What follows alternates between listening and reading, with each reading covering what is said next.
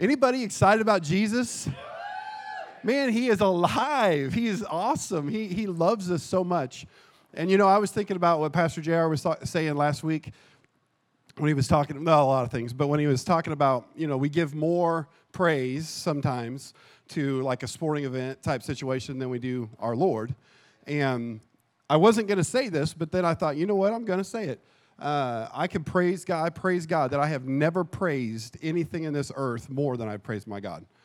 And I'm not saying that so you could look at me. What I'm saying is not just here where you might see me praise a little bit, but I'm in my house when nobody's around and my stereo is rocking and my door is shut and I'm weeping and jumping and praising and shouting God and getting my praise on the way I praise my Lord. You don't have to do it like me. It's how I do it. But the way you do it, you need to do it. Amen. And I'm telling you, there are benefits, or I couldn't explain the benefits. It'd take me a whole series sermon to explain the benefits of this. But I'm telling you, sometimes people are going, I want victory. How do you walk with joy? How do you do this? I get my praise on, guys. And it's not just here on Sunday. If I didn't praise there, I couldn't praise here. I'd have to spend the first half of the worship set shaking the junk off from the week so that I could feel ready to praise. And some of you know what I'm talking about, because you spend half of worship shaking everything off, and then you're just glad there's a good last song because you can connect to it. But I'm just saying, if you would go home and just practice this lifestyle, like having an attitude of gratitude and practicing a lifestyle of praise and thanksgiving. Everywhere the Bible tells us to pray, and I got to move on with this because I got a lot to talk about, but everywhere the Bible tells us to pray, not every place, so don't get me, the majority of the times that he's calling us to prayer in the New Testament, he's also calling us to thanksgiving. Prayer with thanksgiving. So if we're praying, oh God, help me, there's no thankfulness in that. Prayer with thanksgiving. Attitude of gratitude. Amen. All right, 4 messages, I guess. That was message number 1. Hallelujah. Well, we're going to get into Ephesians this morning, and I'm just going to take right off, and I'm not going to apologize for who I am. I am who I am by the grace of God. So I might get a little excited this morning.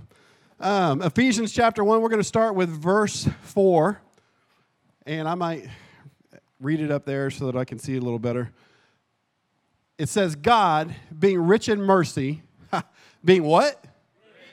Rich in mercy, guys. This is amazing. But I thought God was mad at me. I thought God was like judging me. Oh, well, it says God being rich in mercy because of his great love with which he loved us.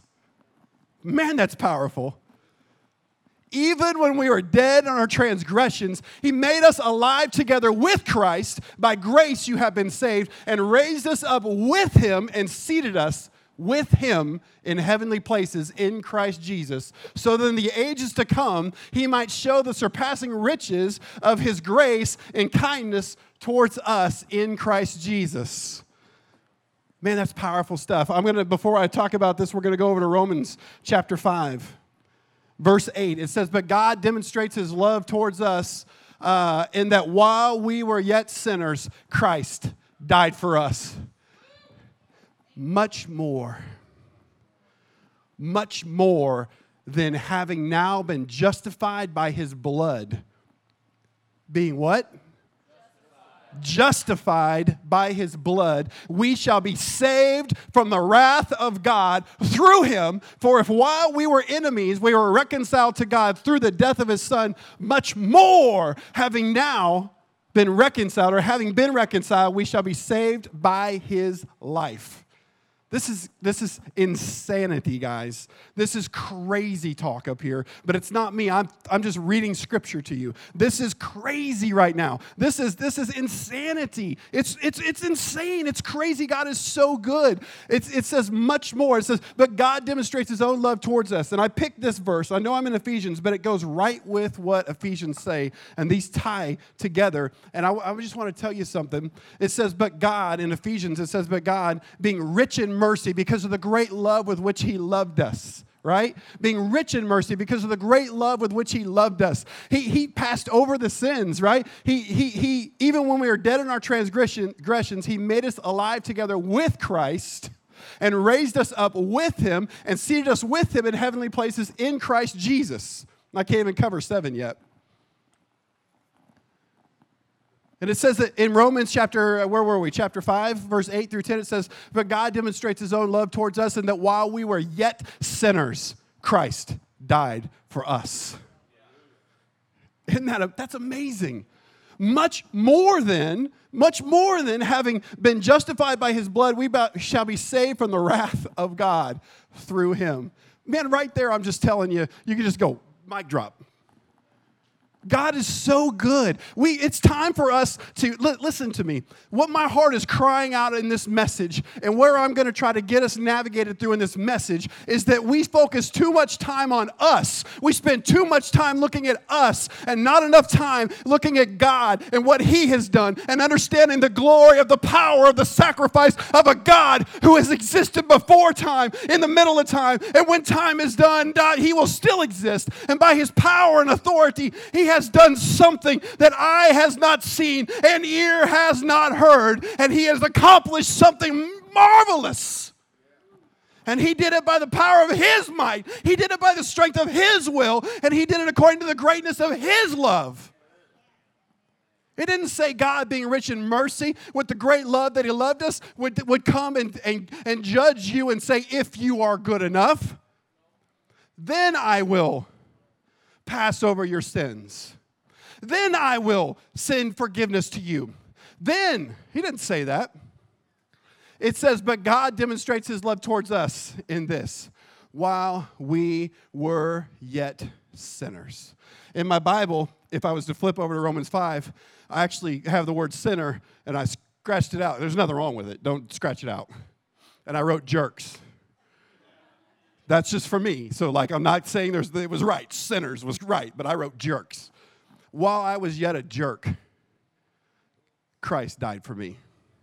The just for the unjust. The holy for the unholy. The righteous for the unrighteous. My Lord and my God came, and he paid a price that I could not pay. He did something I could not do. And we disvalue the sacrifice of our Lord when we come to God and approach God based on our performance, based on our works, and based on how good or how bad we have been. We have to approach him based on who he is and what he has done. He is amazing. He's amazing. Listen, man, it says that we shall be saved from the wrath of God. So here's the deal. God demonstrates his own love towards us, and that while we were yet sinners, Christ died for us, right? Much more.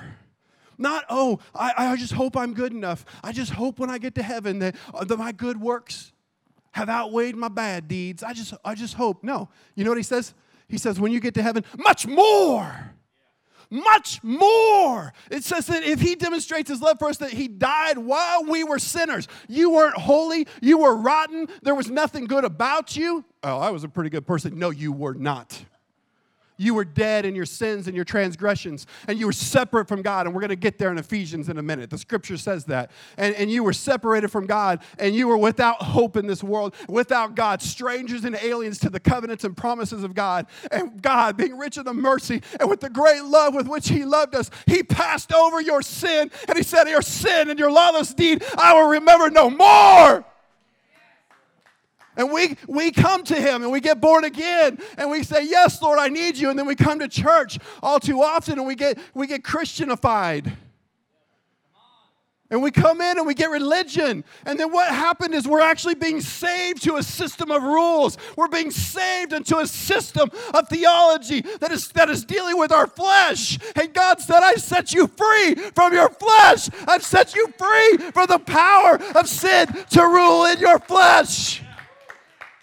But we approach God. God, I'm going to worship you this morning. Worship team is playing a song, and half our worship time is going, Lord, I'm sorry for what I've done this week. Lord, please forgive me for these things that I've done. Oh, God, I'm not worthy. Oh, Father, I'm sorry for this. Oh, I'm not worthy to be in your presence. Oh, I can't sing these songs, God. Oh, and we spend half of the time that we have allotted, and for some people, that's your 20 minutes or 30 minutes of the week that you have to praise. Now, I don't know of how you live your life, so if that's you, don't get mad at me. I don't know. But if that's you and you're getting mad, then yeah, I'll stomp on your toe and I'll smile about it. Because I'm not mad, but we need to shake ourselves and wake up to a reality that's more real than what you see and feel. We need to wake up and we need to believe God. We need to take him at his word, and we need to begin to walk like we are sons and daughters of a risen King that has the power and authority to move literally heaven and earth.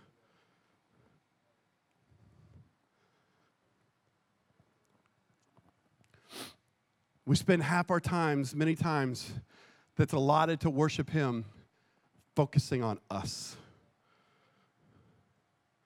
You know, I'm not going to teach on communion, but who's been in a communion service? Half of us? Really? Who's been in a communion service? 3/4 of us? I won't be honoring. I'm just teasing. I'll tell you what, though. I thank God because this church, if you've only been in a communion service in this church, then you don't know what I'm talking about. But if you've been a part of any other church, you will know exactly what I'm talking about. I said any other church. Most of our communion services are spent reflecting on how we have fallen short. The majority of the communion services that I've been a part of, I don't participate in this, just so you know. I sit there and I praise the Lord.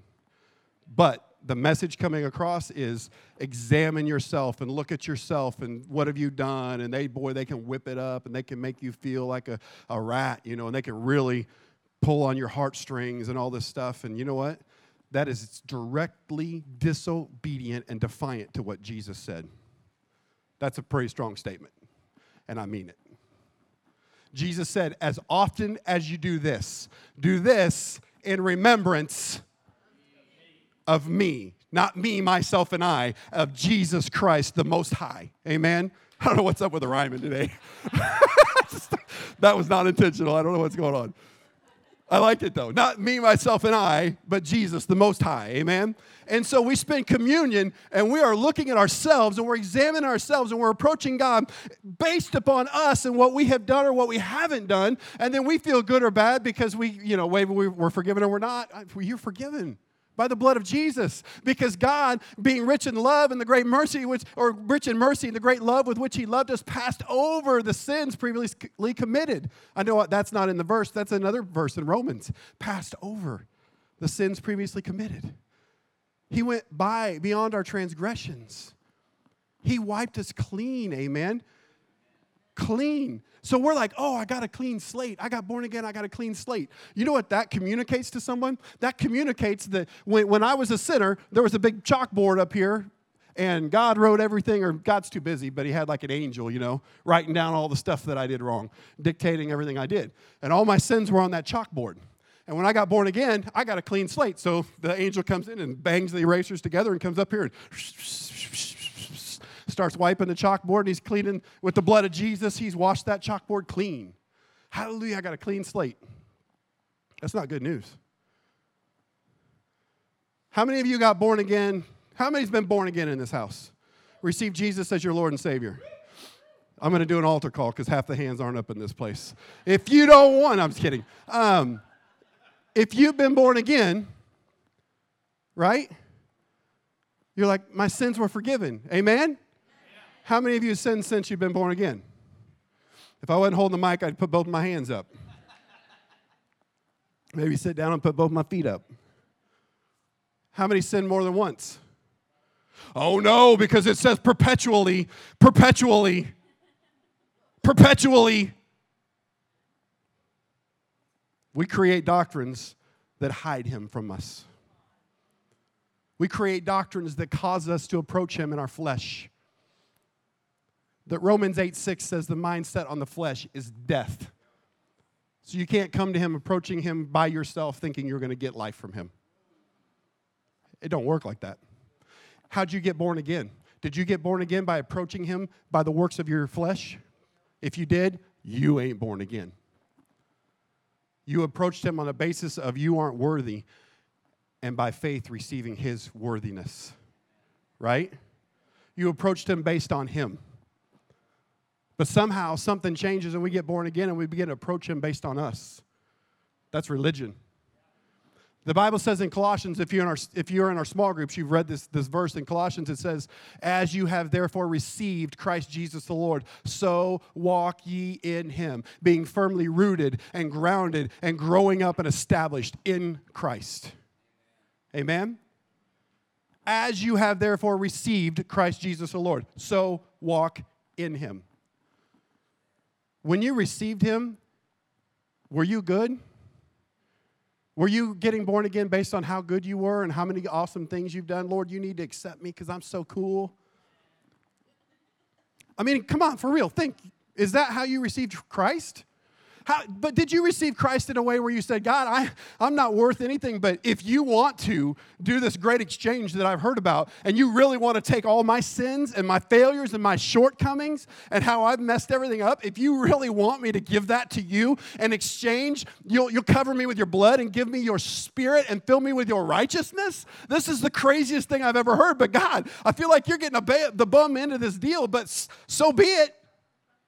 Anybody know what I'm talking about? God, if you want to take this crazy trade, so be it. I'll trade. And see, we're so silly that we think that we're swindling God. He swindled us. You're like, I don't like that word. Well, he bamboozled you. I don't like that word either. He hoodwinked you. I got him all day. Why? How'd he do it? Because he tricked you, because he knew you would approach him by the deeds of your flesh, but he knew he did something to wipe that away forever and give you a new spirit. He created you as a new person, and he has a kingdom for you to live in and thrive in. See, most of us got born again thinking God was going to change it so we could live a better life the way we want to live our life. He saved us from ourselves so we could live a better life the way he designed us to be. And so it wasn't trickery in a bad sense. It was out of ignorance. He had to trick us to think that he was getting the bad end of the stick when he's actually getting the good deal, because he's getting his spirit being glorified in the earth. He's calling back his creation, which was his heart. Because of the great love with which he loved us, his heart is beating for his people. His heart is beating for people. It's beating for people. And when you got born again, it was not on a basis of deeds. It was based upon the righteousness of Jesus Christ. And in Colossians chapter 2, it says, as you have therefore received him, Christ Jesus the Lord, so walk ye in him, being firmly rooted and established and built up in him through faith. I'm not even on message 2 yet. Oh, I'm in trouble.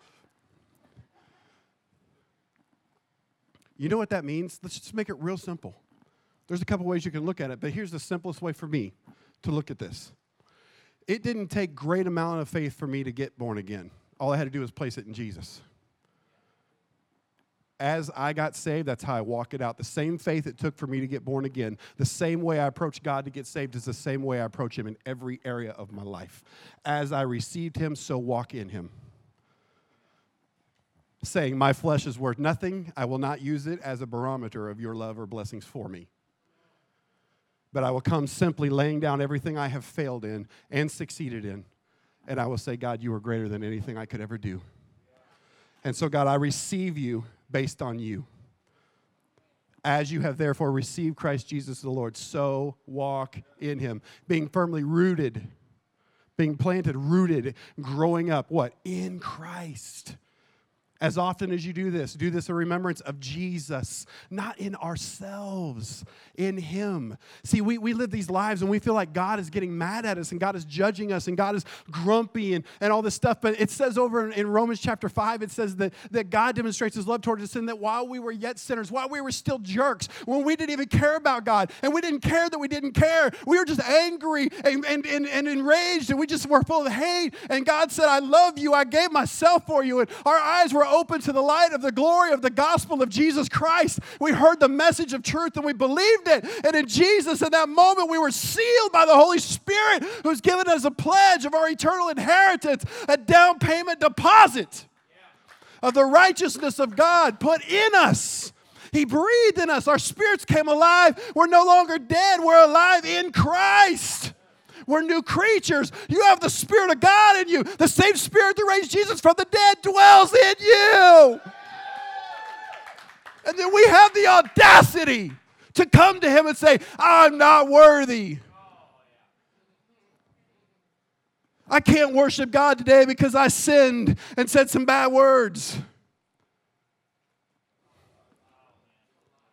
We have the audacity to allow the shortcomings of our flesh to muzzle the release of our spirit crying out, Abba, Father, Abba, Daddy. Crying out. You know your spirit is crying out to God. Your spirit is crying out. Your spirit is never sad. Your spirit is never lonely. Your spirit is never depressed. If you're born again, if you're not born again, your spirit is dead. And you have no idea what I'm talking about. But you can.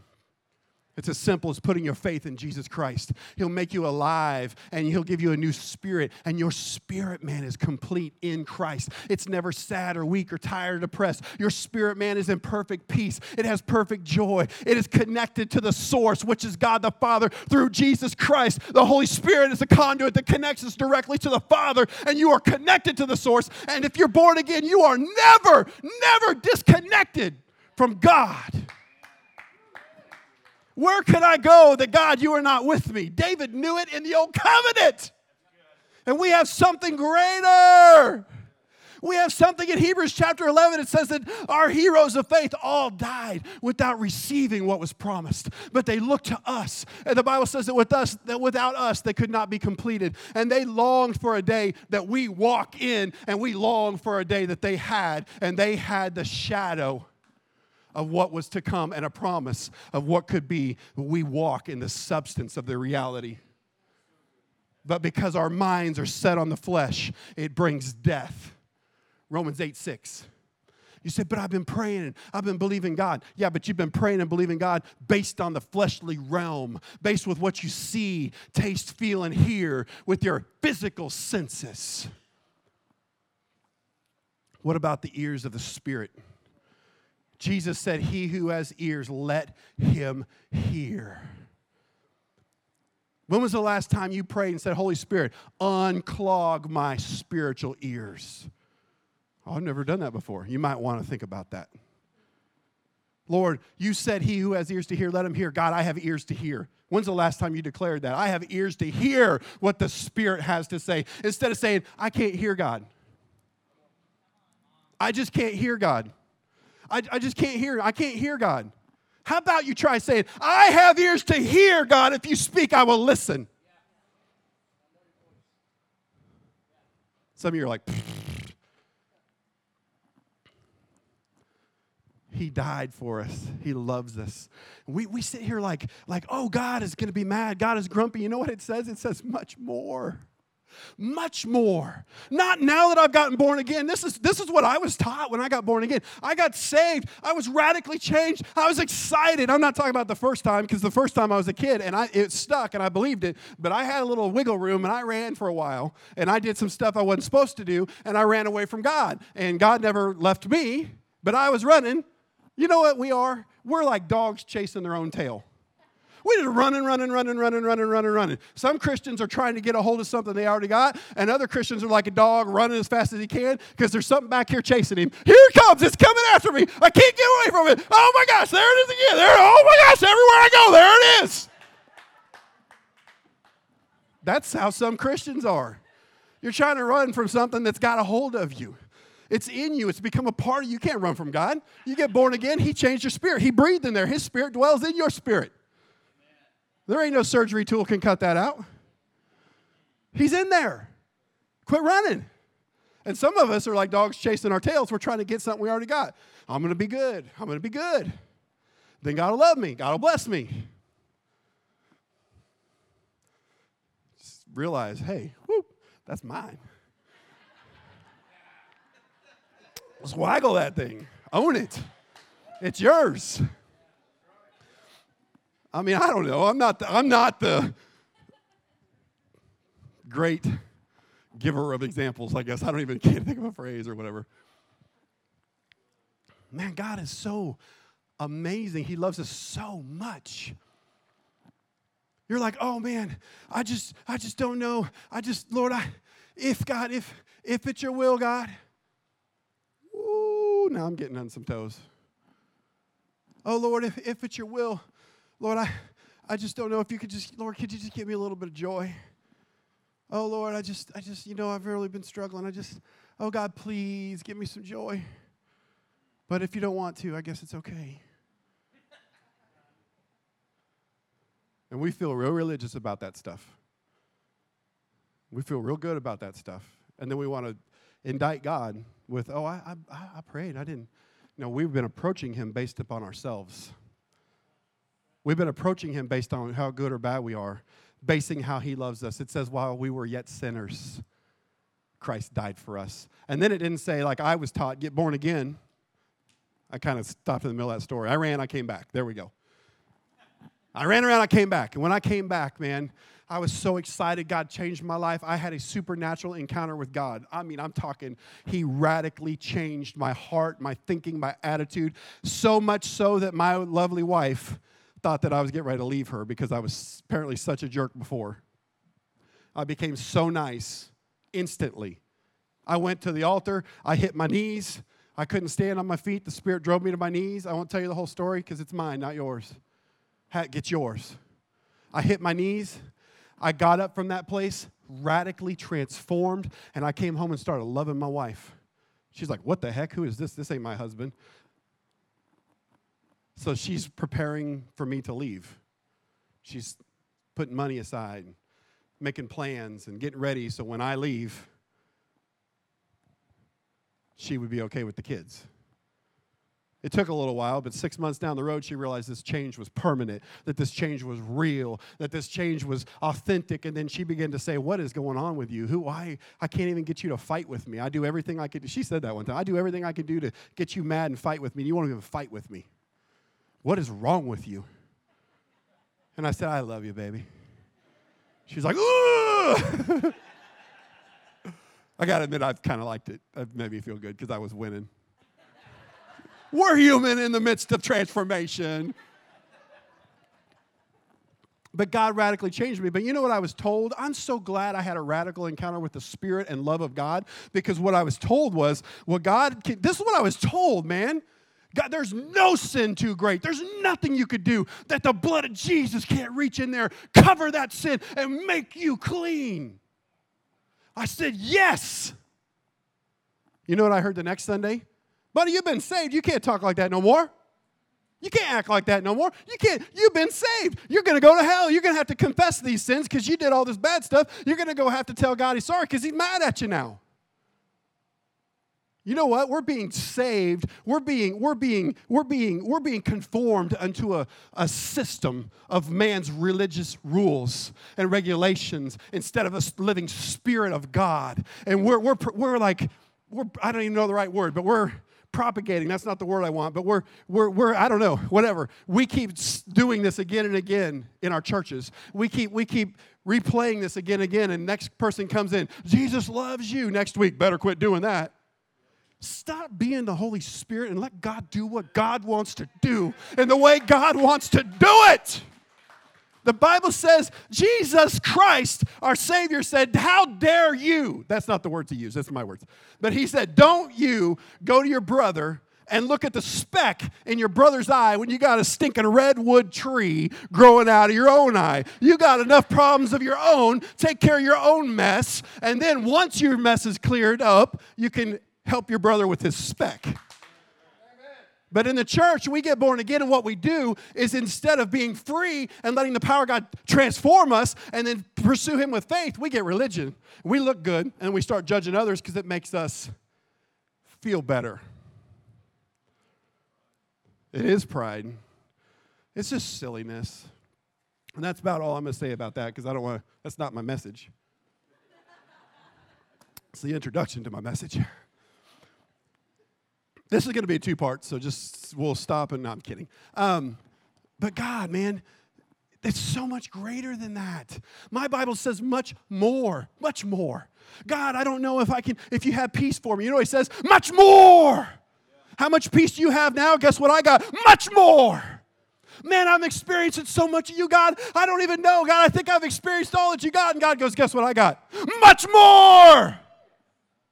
My Bible says he can do exceedingly and abundantly beyond all that you can ask or even imagine according to his power that works in you. That's pretty awesome. It's amazing. Oh, much more, much more, much more. Amen. Amen. God is so good. I just can't move from this yet. I'm just telling you. You've been coming. Many of you have been approaching God in fear, in trepidation. Well, Pastor Tim, the Bible says that the fear of the Lord is the beginning of wisdom. I know what the Bible says. That's not a shocker to me. But you're not approaching him with a holy reverence of the power, awesomeness of God, because if you were, you wouldn't approach him in your flesh. Let's be honest about it. When God showed up, you know what people did?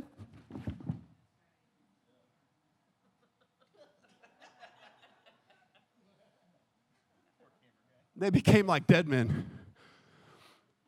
When God showed up, they hit the dirt. Because he shows up with some awesome power. You know what's pretty cool, though? We have that same spirit that shows up and people hit the dirt is in us. It's in us. It's in us. It's the same spirit that raised Jesus from the dead. What do you think? It's this little spirit, this little baby Jesus in there. No, you got Jesus, the same spirit that raised Jesus from the dead. You got the Holy Spirit in you. Jesus is seated at the right hand of the Father. We use phrases that we confuse ourselves. But you got the Holy Spirit. It says the same spirit that raised Jesus from the dead now dwells in you. It doesn't say the same spirit that raised Jesus from the dead took Jesus and broke him up a whole bunch and put him in a bunch of people.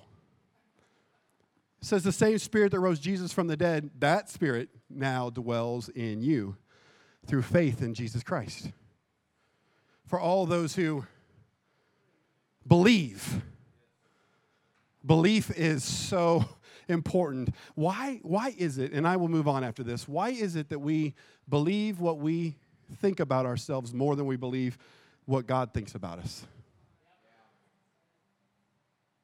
Why is it that we allow what we feel and think about ourselves be greater than what God declares about us? I think somewhere in here it says, let God be true and every man a liar. That means your own stinking thinking. You know, in 1 John it says that even when your own heart condemns you, that God is greater than your own heart that condemns you. I don't feel worthy. God's greater than that. His ways are not our ways. His thoughts are not our thoughts. He is amazing. He's awesome. But we approach him. We just got to approach him with faith. He's not even going, oh, I need a super Christian. I need a pastor or a teacher or an evangelist or apostle or prophet. I need a missionary. I need a super pastor or a preacher. I need a super Christian. He's not looking for that. He's saying, I want somebody who will believe me, somebody who will take me at my word and will hear my voice and simply obey it. He's like, I got people after people after people with credentials, but where are the people who will listen and obey? And even when I say listen and obey, we make this, some of your minds right now, because you're so indoctrinated in religion, you don't even understand it. Your mind is clicking right now to the works and how we approach him and how we walk. Listen to me. Those who are led by the Spirit shall not fulfill the deeds of the flesh. We got to quit exalting our flesh and preaching our flesh and raise up the standard of Christ. Because if we would be so enamored with the presence of God, you would just follow him. You wouldn't do all this junk that you're worried about. All that sin that's got a hold of you, it would just fall off you. It'd just be like a loose robe. You'd just be like, oh, I'm bound up. You're like, Jesus, I love you. Robe off. Sin gone. You're just following after him. I love you, Jesus. And you'll have a whole bunch of Christians around you going, you can't do that. You can't do that. You can't do that. It's not that easy. You can't do that. Be like, well, maybe you can't do that, but Jesus loves me. Come on now. I can show you scripture that people in church, religious people, don't like it when people get free. Why? Because it brings conviction to them. because we play a game a lot of times. Instead of coming to him with our heart and just seeking after him and having our heart set on him, we just play a religious game. So when his presence shows up, we go, oh crap. I wasn't actually thinking a bad word. I was just deciding whether I could say crap or not. That's a pretty strong word for me, so I can't. Oh, duty. You know what I'm saying? Like sometimes he shows up and first thing we do is go, oh no, and we start to examine ourselves. We shake that junk off. If you have messed up, like raise your hand. You don't have to raise your hand, but guess what? Everybody would have their hand raised. We've all sinned and fall short of the glory. There's no distinction, for we have all sinned and fall short of the glory of God, amen? And the Bible says in Romans, we know this, that he who says he has no sin is a liar and the truth isn't in him. Well, Pastor Tim, it sounds like you're saying you don't have sin. I don't have sin. But you just said he who says he has no sin. The blood of Jesus has removed all sin from me. I'm the righteousness of God by faith in Jesus Christ. Did I have sin? Yes. Was I a sinner? Yes. I was dead. I was spiritually dead. But I am no longer that old dirty sinner. You listen up. You are no longer an old dirty sinner just saved by grace. You were a sinner, past tense, but you were bought by the blood of Jesus, and now you are the righteousness of God in Christ Jesus. You're not that old man. You're a new creature. Am I saying in yourself or myself? No, by the blood of Jesus. As you have therefore received Christ Jesus, so walk in him. I was a sinner, I in my flesh, like Paul says, in myself is nothing good, but in Christ are all things. Amen? All right, I know I'm running out of time, so here we go. Ephesians chapter 2, verse 11. Ephesians chapter 2. That was actually message number 1. Ephesians chapter 2, verse 11. It says, I'm just going to read some scripture here for a minute. We're going to read a chunk of scripture, and then I'm going to talk about it. Is that all right? Because if I try to preach every verse, yeah. It says, therefore, remember that formerly you, the Gentiles, in the flesh, who were so-called uncircumcision by the so-called circumcision. I like this. I love the quotes. Who are called uncircumcision by the so-called circumcision, which is performed in the flesh by human hands. You're like, what? Don't worry about that. Remember that you were at that time separate from Christ, excluded from the commonwealth of Israel, and strangers to the covenants of promise, having no hope and without God in the world. But now, in Christ Jesus, you who formerly were far off have been brought near by the blood of Jesus. Blood of Jesus Christ. For he himself is our peace, who made both groups into one and broke down the barrier of the dividing wall by abolishing in his flesh the enmity or hostility, which is the law of commandments. Woo! Did you see that? We'll talk about this more in a minute. The enmity or the hostility, which is the law of commandments contained in ordinances, so that in himself he might make the two into one new man, thus establishing peace, and might reconcile them both in one body to God through the cross, by it having put to death the enmity, the hostility. And he came and he preached peace to you who are far away, and peace to those who are near, for through him we both have our access. Romans chapter 8, 1 through 4. Now I have to read this because I memorized this in the New American Standard. Oh, this is New American Standard. Hey, I don't have to. There is therefore now no condemnation for those who are in Christ Jesus. For the law of the Spirit of life in Christ Jesus has set you free from the law of sin and death. Did you hear this? The law of the Spirit of life in Christ Jesus has set you free from the law of sin and death. For what the law could not do in the flesh, weak as it was, did I say that right? Through the flesh. For what the law could not do, I said it backwards, weak as it was through the flesh, God did, sending his own Son in the likeness of sinful flesh and as an offering for sin. He condemned sin in the flesh. Listen to this. So that the requirement, actually, and it says right there, for the requirement in the New King James, I thought I put it in New King James because I like the New King James right here. It does a better job right here. It actually says in the New King James, it says, so that the righteous requirement of the law might be fulfilled in us who do not walk according to the flesh, but according to the Spirit. Boom. I'm just telling you, man. All right, we're going to read some more verses here. Colossians chapter 2, verse 13. When you were dead in your transgressions and the uncircumcision of your flesh, he made you alive together with him, having forgiven us all our transgressions. Everybody say all. All our transgressions, having canceled out the certificate of debt consisting of decrees against us, which was hostile to us, and he has taken it out of the way, having nailed it to the cross. Ooh, yep, we're going to read it all. We're doing it. 2 Corinthians.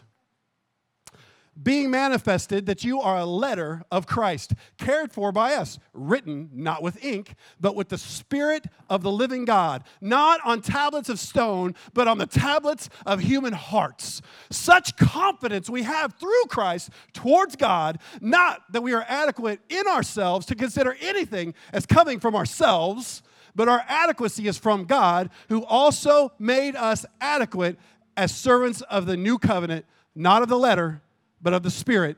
For the letter kills, but the Spirit gives life. But if the ministry of death, listen to this, it's talking about the law, and it's calling it a ministry of death and condemnation in the other verse. Oh, the law of the Ten Commandments. No, but if the ministry of death in letters engraved on stones came with glory, so that the sons of Israel could not look intently at the face of Moses because of the glory of his face, fading as it was, how will the ministry of the Spirit fail to be even more with glory? For if the ministry of condemnation has glory, much more, there's another much more does the ministry of righteousness abound in glory. Next part of this same chapter. It says, therefore, having such hope, we use great boldness in our speech. Great boldness. Not, oh God, I'm not worried. No, you are my king. Great boldness in our speech, and are not like Moses, who used to put a veil over his face so the sons of Israel could not look intently at the end of what was fading away. But their minds were hardened. Listen. So important. Or read, maybe I should say. But their minds were hardened, for until this very day, at the reading of the Old Covenant, the same veil remains unlifted because it is removed in Christ. But to this day, repeat it again. I think it's important. Whenever Moses is read, a veil lies over their heart. But whenever a person turns to the Lord, the veil is taken away. Now the Lord is the Spirit, and where the Spirit of the Lord is, there is liberty. Now, that was a chunk of Scripture. And I'm going to wrap this all up. God loves us so much. See, here's something we've been sold that's a lie. And in Ephesians, we won't go back and read it, but it lays this out in Ephesians where it says that he broke down the dividing wall that was separating us. And he put away the hostility that was between us, the Jews and the Gentiles. It says, we who were the uncircumcision, the Gentiles, right? It says, remember that you, formerly the Gentiles, were separated from God, alienated from the commonwealth, without hope and without God, engaged in evil deeds, hostile in mind, without hope and without God in this world. Right? So listen to me. We've been told this thing, and we've been told that we were engrafted. Jesus talks about being engrafted. And we're going to come back to Ephesians. Ephesians. I don't even know where I'm at. The second half of that Ephesians verse that we read. Oh, it's right here. We're going to come back to Ephesians chapter 2. Verse 14 probably is where we're going to look at. But here's what we've been told. Just leave it there for me, please. We've been told that Jesus said, I'm the vine, you are the branches. This is true. I'm the vine, you are the branches. That we must abide in the vine. And Jesus talked about how a wild olive branch could be engrafted into the vine, right? And he says if natural branches were cut off so that a wild branch could be engrafted, he goes through this whole story and talks about it. You know how we've interpreted this? This has been interpreted in the body of Christ that the Old Testament law we've been saved by Jesus, but the Old Covenant law is still how we live, and it's been brought in. Why? Because we were engrafted into the Jewish promise. We were engrafted into the nation of Israel. This is how it's taught, guys, that we are engrafted into the law. This is not what Scripture says or what Scripture teaches. We are not engrafted into the law. The law was fulfilled in Jesus Christ. In Colossians chapter 2, it says, having taken it out of the way, he nailed it to the cross. The law was nailed to the cross and Jesus paid the full and total payment of the requirements of the law. Now listen, because this is important, because you're like, oh, the law, just track with me for a minute. I read a lot of verses, too much to understand right now. But I will tell you, it called it the ministry of death, the ministry of condemnation. It said the law was hostile towards us, and the law was against us. The law was given to bring us to our knees. The law was given to rule over us, to destroy us, to break us. The law was not given to save us. The law was never given to save us. And even good Christians will go, yeah, that's right, but then we turn around and we take the 10 Commandments and we start trying to preach them and teach them. I know some of you are going, oh, brother. Oh, no. Open your eyes. Not on the tablets of stone, but on tablets of the human heart. He has written his law upon your heart and upon your minds. He says, it's in the Old Covenant. It says, this is the covenant that I will make with them after those days, says the Lord. After when? After the fulfillment of the law and the sacrifice of Christ. After those days, says the Lord, I will write my laws upon their hearts and their minds and their sins and their lawless deeds. I will remember no more. That's the covenant we're in. The law gives strength to sin. It's in Romans chapter 7. The law gives strength to sin. So when you go after the law, it empowers sin in your life. But the blood of Jesus killed it and made you clean. See, we've been taught that we were engrafted with the Jews. And we go about trying to study the Old Covenant, the Jewish covenant, all this stuff. That wasn't even the covenant. The covenant, go read Galatians. There's a lot of places you can read about the covenant, right? Just trust me. Over in Galatians, it says that Christ redeemed us from the curse of the law, as it is written, cursed is everyone who hangs on a tree, in order that the blessings of Abraham could come unto the Gentiles, that's us, that we may receive the spirit of promise through faith in Jesus Christ. I read another verse that says, so that the righteous requirements of the law, this is in Romans 8, I think it's like verse 6. It says, in order that the righteous requirements of the law would be fulfilled in us, in those who do not walk according to the flesh, but according to the Spirit. The requirements of the law are fulfilled in you because they're fulfilled in Christ, and Christ is in you. There is no longer a standard that God has that says you must live up to this standard or I won't accept you. His standard is must receive me, believe in me, trust me, make me your Lord, make me your Savior and Lord. Hear my voice and follow me, and the requirements of the law are fulfilled in you. And there's other scriptures where it says, what shall we say then? That the Gentiles who sought, or that the Jews who sought the law of righteousness did not attain to that righteousness, but the Gentiles who did not seek the law of righteousness have obtained to it? Yes. It's crazy. It's amazing. See, you were not engrafted into the Jewish culture, into the Jewish traditions, into the kingdom of the Jews.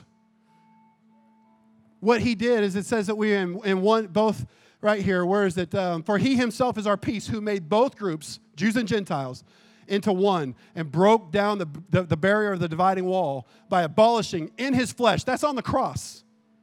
On the cross. Everything he suffered was the judgment of the law, abolishing in his flesh the enmity, which is the law of commandments contained in ordinances, so that in himself he might make the two into one new man. Where? In Christ. In himself. Thus establishing peace, and might reconcile them both in one body to God through the cross, having put to death the enmity. For through him, the very last verse, for through him we both have our access in one spirit to the Father. You know what he did? He took the Jews out of the law, the futility of the law, the futility of them trying to be righteous by the law, because the Bible says, by the works of the law shall no flesh be justified before him. He pulled the Jews out of the law. He took the Gentiles, us, if you're not a Jew, you're a Gentile, the whole rest of the world. It's a big group, right? He took the Gentiles out of being lost and having no hope and being separated from God. He took us out of darkness. In Colossians chapter 1, it says that we were delivered from the dominion of darkness and transferred to the kingdom of his beloved Son, in whom we have redemption and the forgiveness of our sins. Over and over and over and over again, it talks about the forgiveness of our sins. I've read in the verses this morning 5 different times that it talked about the forgiveness of our sins. Why are we still approaching him according to our sins? You weren't engrafted into the old covenant. You weren't engrafted into law. The law doesn't transcend both covenants. And some of you believe it and teach it and don't agree with me. Fine. Get in the Word of God and study and ask the Holy Spirit to reveal the truth to you. I would agree with you, but then we'd both be wrong.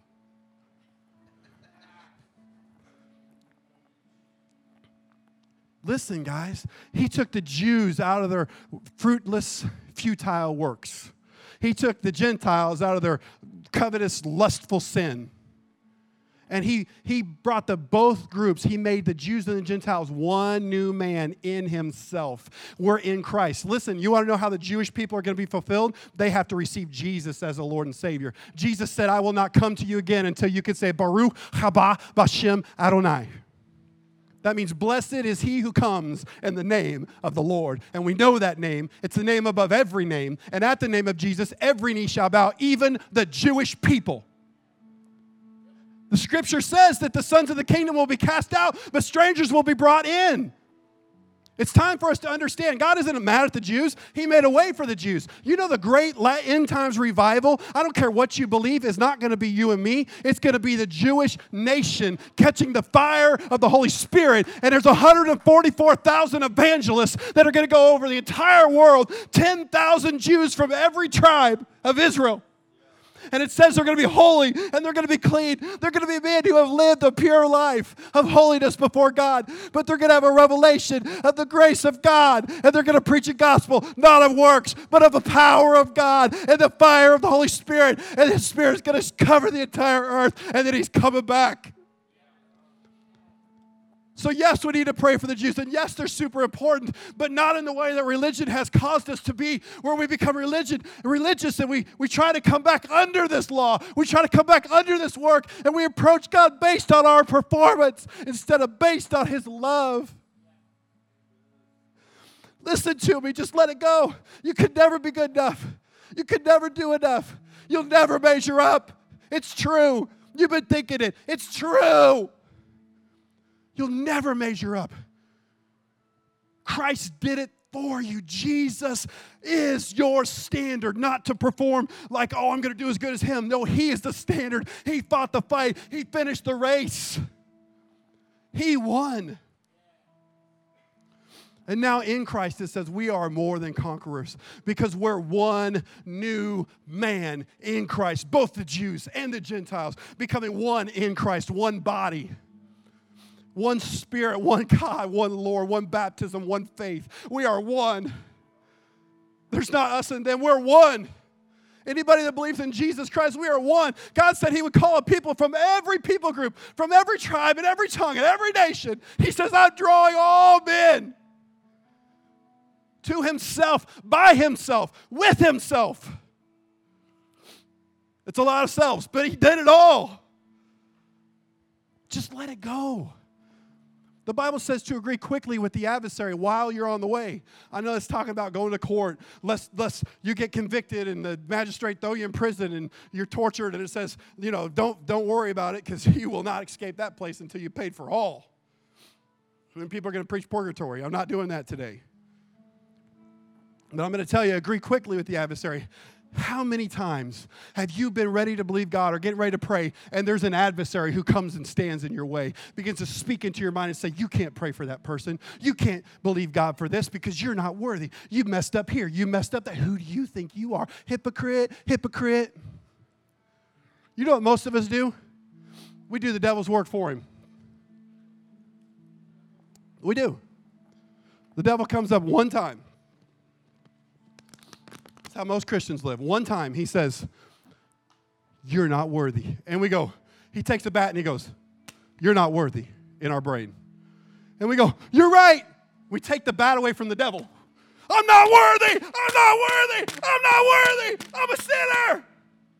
And we begin to beat ourselves to death with condemnation. And I think Satan's over here going, whoa.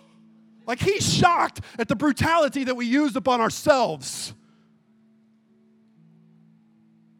One thought he can put in your mind and can cripple you from doing what God has called you to do. You're approaching him based on yourself, an old covenant way. Let it die. Agree with the enemy. Say, you know what? You're right. I'm not worthy. I'm not worthy. I guess I'm going to have to go in the name, the power, and the love of Jesus. I'm not worthy, devil. You're right. I am a hypocrite. You're right. What'd Paul say? I'm the chief of sinners.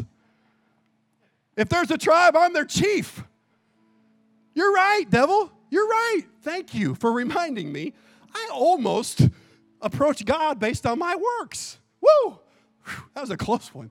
Thanks, devil. Now I'm going to get in faith in Jesus' name. It's not mine, but yours. Something will stir up in you. There'll be a fire that comes in and a tenacity that overtakes you. And instead of coming in timidity and, oh, God, you'll just be like, ah, Jesus is the King. There's a fire that comes in faith. And it may come with smiles, but there's just this sureness that settles. And when you're always looking at yourself, you never have this, ugh. So you have to say, you're right, I'm not worthy. And then begin to acknowledge the one that is. And as you acknowledge the one that is, the Spirit of God brings up a spirit of might. And you can stand in the face of any accusation, circumstance, trial, or tribulation, and you can dance and sing and shout because your God has overcome.